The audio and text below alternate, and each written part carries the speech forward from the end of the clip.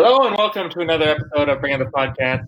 As always, I'm your host, Luke Thompson. JT Vegler with us today. JT, how you doing? I'm doing all right, Luke. It's a good day. Good week to be a Kansas State football fan. Absolutely. And our guest this week with Bowling Green coming up, we've got Toledo Blade sports columnist Dave Briggs. Dave, how are you? Not bad. What's going on, guys? Thanks for having me on. Yeah. And just a little history. Dave and I used to kind of work in the same circles, and we were both in Columbia, Missouri. Back in the days when Mizzou football didn't do things like lose at Wyoming, right, Dave?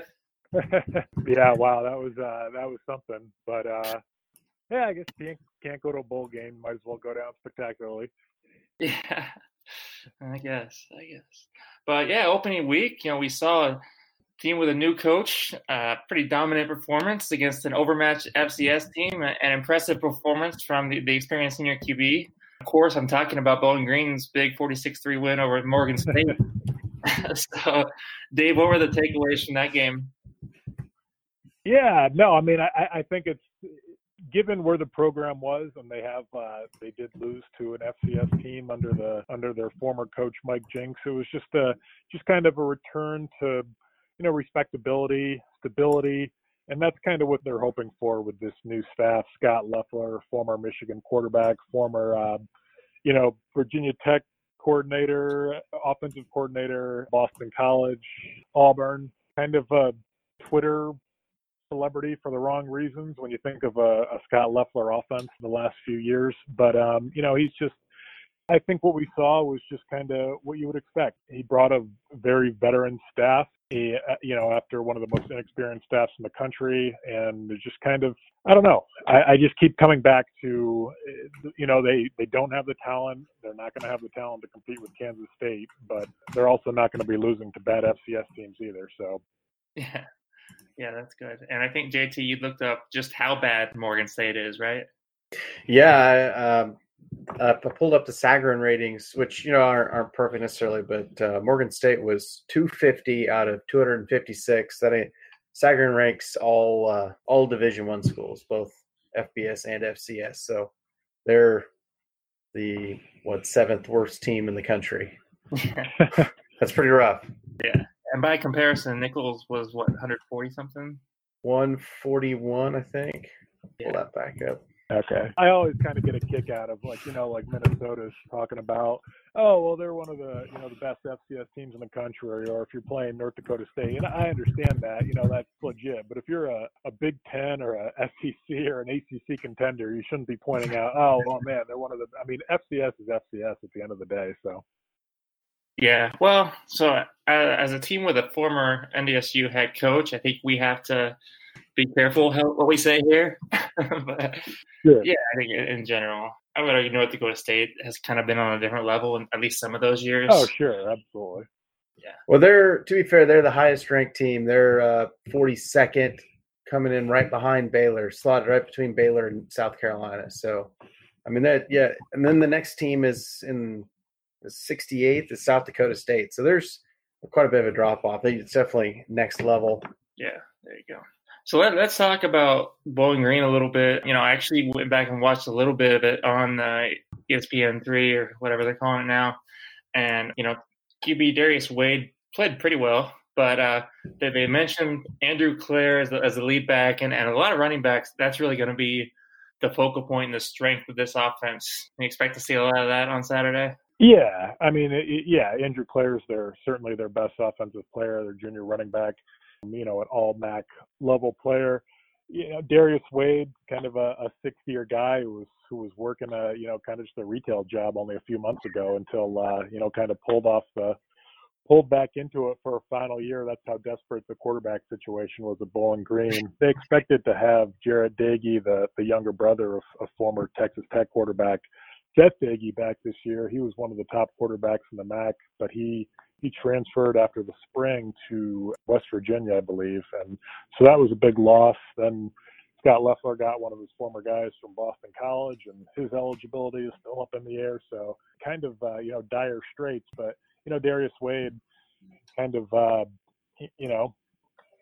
guess he's a body, and he looked solid against Morgan State. Obviously, it'll be a pretty big step up in competition on Saturday, but he's their one and only option at this point.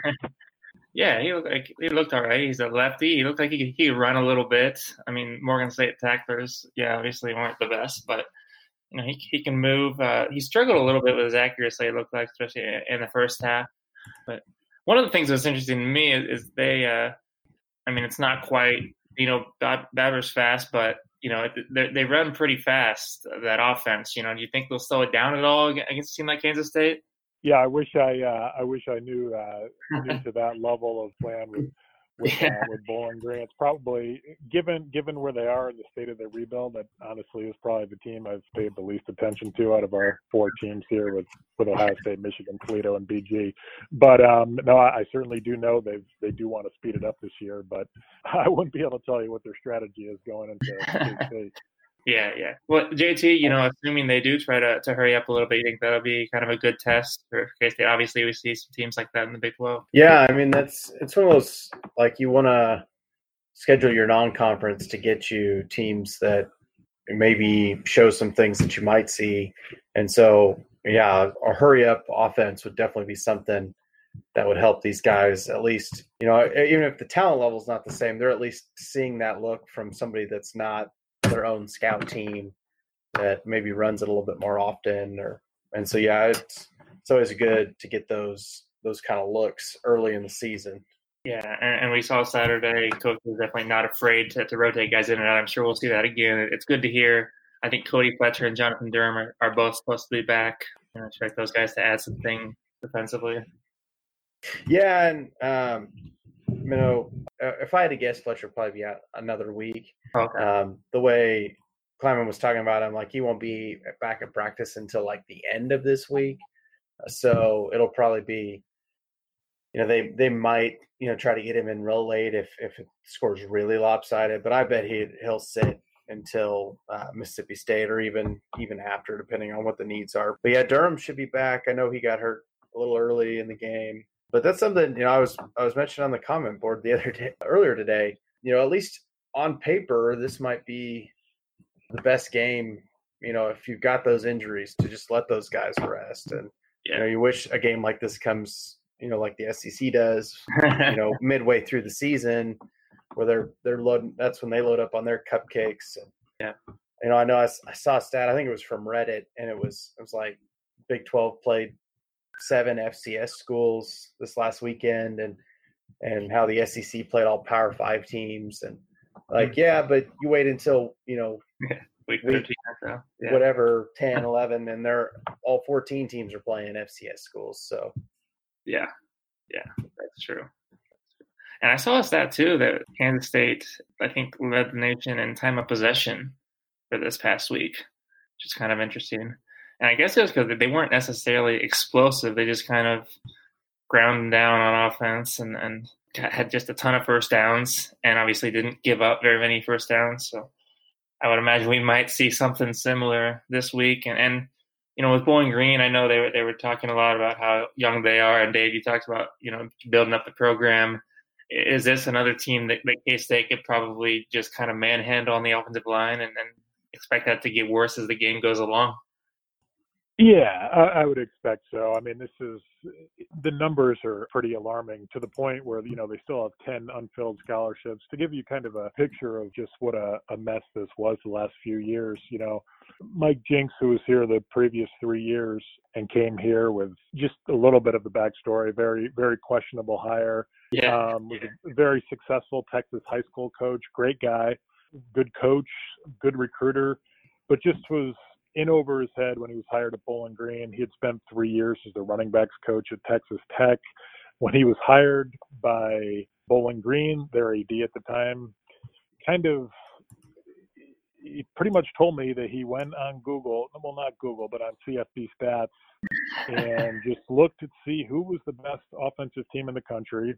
He saw it was Texas Tech, and he basically said, who's the top assistant on that staff that we can afford? And Mike Jinks was Cliff Kingsbury's associate head coach and running backs coach, and he was probably floored by the opportunity to, lead his own program only a few years into college. And so they gave it to him. He had never even been to Ohio, never even been to this part of the country, came over here, didn't really have many college connections, so he hired a staff that had 7 first-time college assistants. None of them had Ohio ties either. It was just kind of a very bad cultural fit, very bad fit in terms of experience and in over his head. A guy like that kind of needed a sounding board or veteran guys to kind of help show him the way and maybe the geographic, I don't know, kind of show the ropes of how to recruit in the Midwest and maybe how to run a program. And they had none of that. And, he kind of took a program that was pretty solid under Dave Clawson, who's now at Wake Forest, and Dino Babers, who is now at Syracuse. They'd won 2 of the last 3 MAC titles. And pretty much ran it into the ground. And just getting to the numbers, they did have some decent recruiting classes, but they kind of became a mirage. From the last 3 recruiting classes, I believe I did the math. I think they only have 30 of those guys left, which is the size of, 1 recruiting class for some schools. So I think when you look at 30 guys left from the last 3 recruiting classes, Scott Loeffler was playing catch up with this recruiting class. They have a bunch of unfilled scholarships. This is a pretty long-term rebuild. I picked them to win 3 games, and that was before their star quarterback transferred. So this is a team that can kind of be coached on, hustle and discipline and effort and just kind of building the culture. But to make a long answer short, I mean, they are a long ways away, and I would expect this to be an easy win for K-State. Yeah, and just real quick, you were talking about Mike James. A lot of that I recognize from the column you wrote for the Toledo Blade. It's worth checking out. But I think my favorite part of that was when you said, conservatively speaking, it was the dumbest coaching search in college football history. It was something. I just couldn't believe that. I believe what caught on was I said, Chris Kingston had Googled him, and I don't know if that was. Yeah. People took it at face value that he actually Googled what was the best offense. He actually kind of went too straight to the stats, which is just as ridiculous in a lot of ways. Yeah. And he watched some YouTube videos of Jinx just to it was just a very weird one-man search. And again, you just saw, okay, Texas Tech has the best offense. Who can we get from that staff? Cultural fit be damned. And there we were. You'd think, maybe if he was lazy like that, he'd say, hey, yeah, we just got Dino Babers. He was the best offensive coach in FCS. Right. Then at least you get a head coach. Right. Yeah. And Loeffler is the exact opposite. I think Athlon ranked him. They ranked the 27 new hires, and they ranked him as the last guy, which is fair enough if you're just analyzing his work as an offensive coordinator. He hasn't had a ton of success, at least when you look at the statistics at, like we were talking about, Boston College, Auburn, and Virginia Tech. But they're not really hiring him to be an offensive innovator. They're hiring him because he's worked for Frank Beamer and Urban Meyer and Steve Adazio and Lloyd Carr, and he's got a million connections, and he's from Ohio, and he's got a good personality, and they're hiring him to build a program, and he's pretty. The interesting thing is he's kind of got a reunion of Lloyd Carr's staff there from the mid-2000s. They have a ton of experience. I believe it's more than actually a lot of FBS schools. I think it's more than 100 years of Power 5 or NFL coaching experience on their staff, which is, and part of that does include Brian Van Gorder, the defensive coordinator, which obviously Twitter had some fun with when he got there. But even a guy like Brian Van Gorder, I mean, he's a guy that lends stability to an operation. I mean, these guys have done it before. I don't know. There's just an air of competence is probably the best way to put it. Yeah. You bring up the staff there, looking across the staff. And like you said, there's a lot of names there I recognize. Of course, that, Van Gorder stood out to me like, holy crap, he's got Brian Van Gorder. I mean, that guy's been everywhere. And, big schools, not just, being D coordinator, like Auburn, right. Notre Dame. And he was like, holy cow. Yeah. I mean, this guy's been everywhere. And he was kind of an interesting case because he was 15 years ago, he was a rising star on the fast track to, being a big time head coach. He was I think the Frank Broyles Award winner, assistant coach of the year as a defensive coordinator under Mark Richt at Georgia.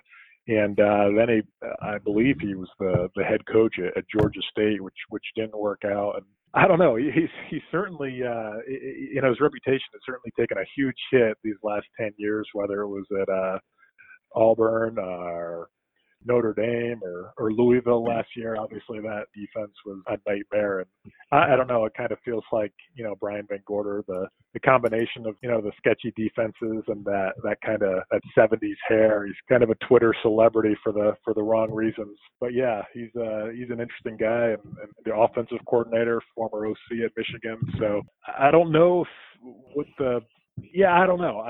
Again, I mean, they're not hiring these guys to be offensive innovators or cutting edge. It's just they're very solid college football coaches and perfect for this situation. Yeah, and it was kind of interesting to me. I mean, you mentioned Darius Wade, but also I guess one of their backup running backs, Devon Jones, was another guy that followed Leffler from Boston College. So apparently the players, at least some of the guys, like him. And that seems to be a good sign. Yeah, for sure. So, I mean, given all that, even though we talked about how bad Morgan State is, how much do you think that the team and even the fan base got some confidence and some optimism from that opening win? Oh, I think I don't know if it completely changed expectations. I think the general sentiment among Bowling Green fans is probably, 3 wins, 4 wins at best if things go right. I think we'll have a pretty realistic view of what what kind of talent is in the program right now. And, I said, it's best case scenario for this program is they go to a bowl game in 3 years and possibly contending for a MAC title in 4 years. And we're always want to fast forward these things, but this truly is kind of digging out from the bottom. So yeah, I think they're excited. People like Scott Leffler. He's great in the community. Again, he's kind of lent that air of competence to the program again that was missing. But I also think people are realistic and, just hope to keep it competitive for as long as possible Saturday, but nothing, not expecting anything crazy.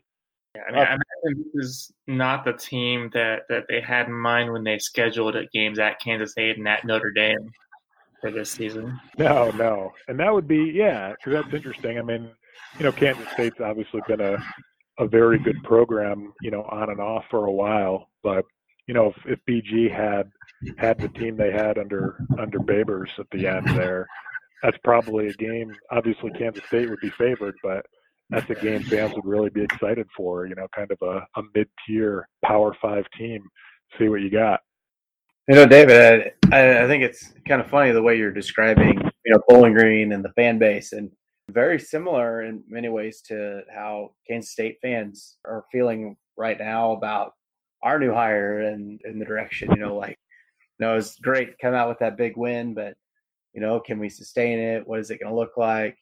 And, like for Bowling Green, they're looking at the K-State game like, okay, well, we're probably going to lose, but let's see how we do.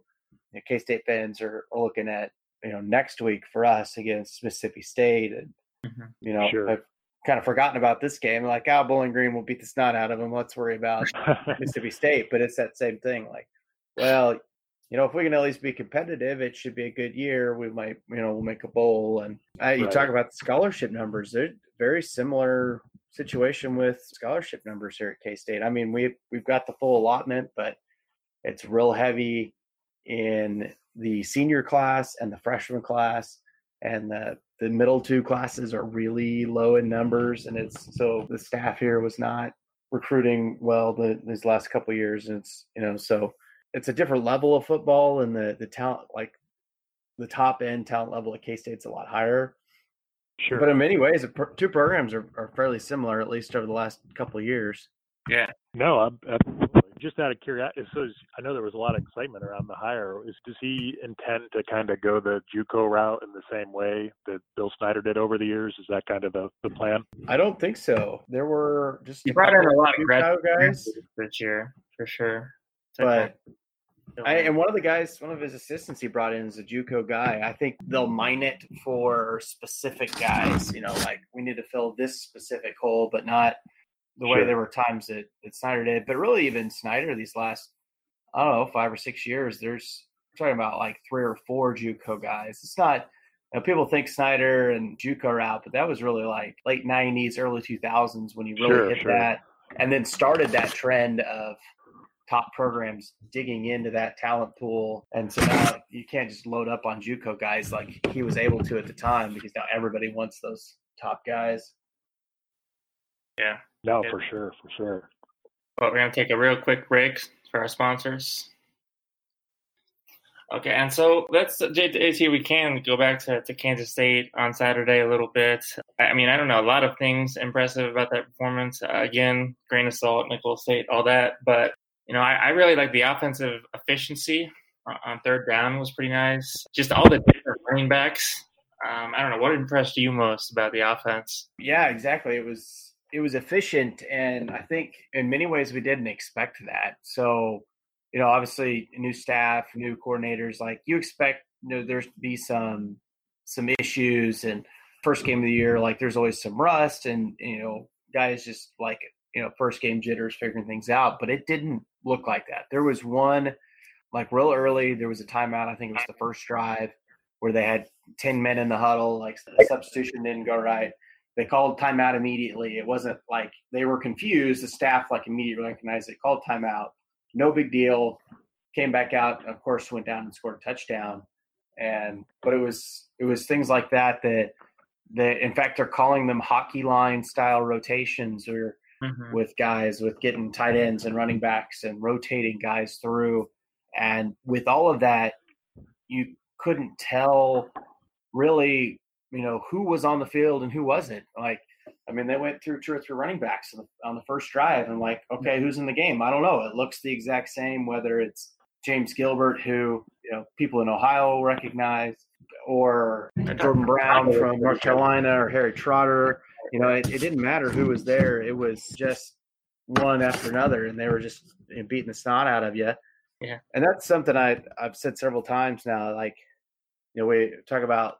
Snyder would always come out with that vanilla offense in game one. And while, yes, it was simple and maybe basic, but there was nothing vanilla about the offense. They didn't do anything crazy. There were no trick plays. They didn't have weird, crazy formations. They didn't do a bunch of shifts and pre-snap movements. But there were a lot of looks. There was a lot of packages, but it was all clean and efficient, and it worked. It was just fun football to watch. It just worked, and it was great. Yeah. And then what do you think about Chris Klieman said this week that Josh Youngblood and Jack Deneen are going to be true freshmen that play all season? That's something, coming out of camp, I think, most people had suspected, which, again, keep bringing it up because it's crazy to me, but we get to see practice, and so now we know, we had these actual reports from practice, and but with Youngblood and Deneen running with the ones, and of course there's been some injuries in the fullback tight end group, and that helps Deneen out. But yeah, they were out early. Deneen caught a pass real early on, and it's great that there's some young talent there that's stepped up. And the coaching staff isn't afraid to use those guys. I think, especially in the second half, Snyder 2.0, he was maybe afraid to use freshmen or just unwilling. He's trying to play all the advantages and older players and stuff. And he wants the guys that can run every single play as, perfectly as possible, even if that isn't, even if the talent isn't there. And now these guys aren't afraid, he's a freshman, he might make a mistake, but we need that talent on the field. And it's refreshing. Yeah. And Dave, with Bowling Green, obviously their coaches had a lot more time than Klieman's staff to recruit their first class, I think. Well, when was that hire made exactly? Yes, I just know that the old staff got fired mid-season, but when did Leffler come in? Well, they kept another interesting name from the past. Well, Carl Pelini took over for Mike Jinks halfway through the year, and he stayed on, and actually stayed on with got Leffler's staff, and was going to be a co-defensive coordinator with Brian Van Gorder. Apparently, Carl Pelini was not as down with that as he initially said, because he then left a few months in to go coach for his brother Bo at Youngstown State. They kind of said he was going to, I think they had kind of pitched it as he was going back, and was they already had a succession plan in place, and he was going to take over, but it just sounded like he wanted to run his own defense. But anyway, yeah, so they didn't hire Leffler until, I guess it would have been I think it would have probably been early December. So, Oh, you know, okay. he had So a, it was, so yeah, so only a couple of weeks before that first signing day. And then, so pretty similar to when a lot of the other coaches were hired. yeah. But he did a pretty decent job in solidifying that first class. And, you know, it wasn't ranked very high, but they did get some guys they wanted. And he's done a great job going forward with the 2020 class. Yeah, I mean, do they have some guys? I don't know. You know, I don't know how deep we can go if you can name names, but they have some guys that, you know, could be all league type players by their junior and senior seasons. Hoping for. Or... Yeah, I guess I wouldn't know from the freshman class. They certainly do have guys they're high on in 2020, including a local quarterback from here in Toledo, Riley Keller. Not that name would mean anything, but he initially he was getting some big time looks from Ole Miss and just some bigger schools in the SEC and beyond. And so that was a big get for Loeffler, and he's kind of their quarterback of the future. But the thing he's really done, and what people at Bowling Green are impressed by, kind of reestablishing, just recruiting Ohio. It was kind of weird. I think in Mike Jinks' last class, they only had 6 recruits from Ohio, which was obviously crazy because Ohio, I think, every year, even it's gone down a little bit as as the population shifts to the south, but every year they're still producing the 5th most FBS recruits a year, and to have that was pretty crazy. So Loeffler's kind of come in and reestablished those connections with high school coaches and kind of reestablished Ohio as where they should be. So, well, yeah, I'm interested to see how K-State's defense does, and maybe in pressuring Darius Wade and getting up on the receivers. It's JT. I mean, on Saturday, obviously, it was a lot easier than it will be against the Big 12 quarterbacks and receivers. But how much of a difference did you see as far as jamming guys on the line? Being more aggressive with defensive backs, like they talked about. I think it caused, especially early in the game, before Nichols started to make some adjustments. It was clear that they weren't. There was no film of it, obviously, and so they didn't know what to expect. And there were still times, especially midway through the game, early second half, that you could see that Bill Snyder conditioning kind of take over, and they'd start to back up a little bit, and they'd be 5-6 yards off the line instead of 3 or 4. I don't think we're going to see a full, jam-heavy defensive alignment where these guys are right up on the line every time, because that's a little crazy too. But it's definitely going to cause guys, especially guys that aren't maybe as accurate, like Luke, you mentioned that Wade maybe had some accuracy issues. Mm-hmm. It's going to cause guys like that to struggle a bit more against this team, because they won't have that 10-yard cushion anymore. There won't be that bubble where, even if they're a little off. And so when we saw that early, the Nichols first drive where he was just a little off on the pass and, ended up as an interception for K-State. And those are the kind of things that I think we'll see more out of this secondary this year than we've seen in the past few. Yeah. So, Dave, we won't ask you to make a prediction for this game because I think we all have a pretty good idea of how it's going to go. But, what's best case scenario for Bowling Green, Mr. Manhattan? I don't. It's hard to say just because I guess I don't have a great read on Kansas State's roster at the moment either. I will say I was a little surprised. The line was only, I shouldn't say only, but is it about 23.5? I saw. I think that's right. I think that's right. Yeah, I was a little surprised by that, given where Bowling Green's roster is. So, and I know obviously the Kansas State has a ways to go under Klieman as well.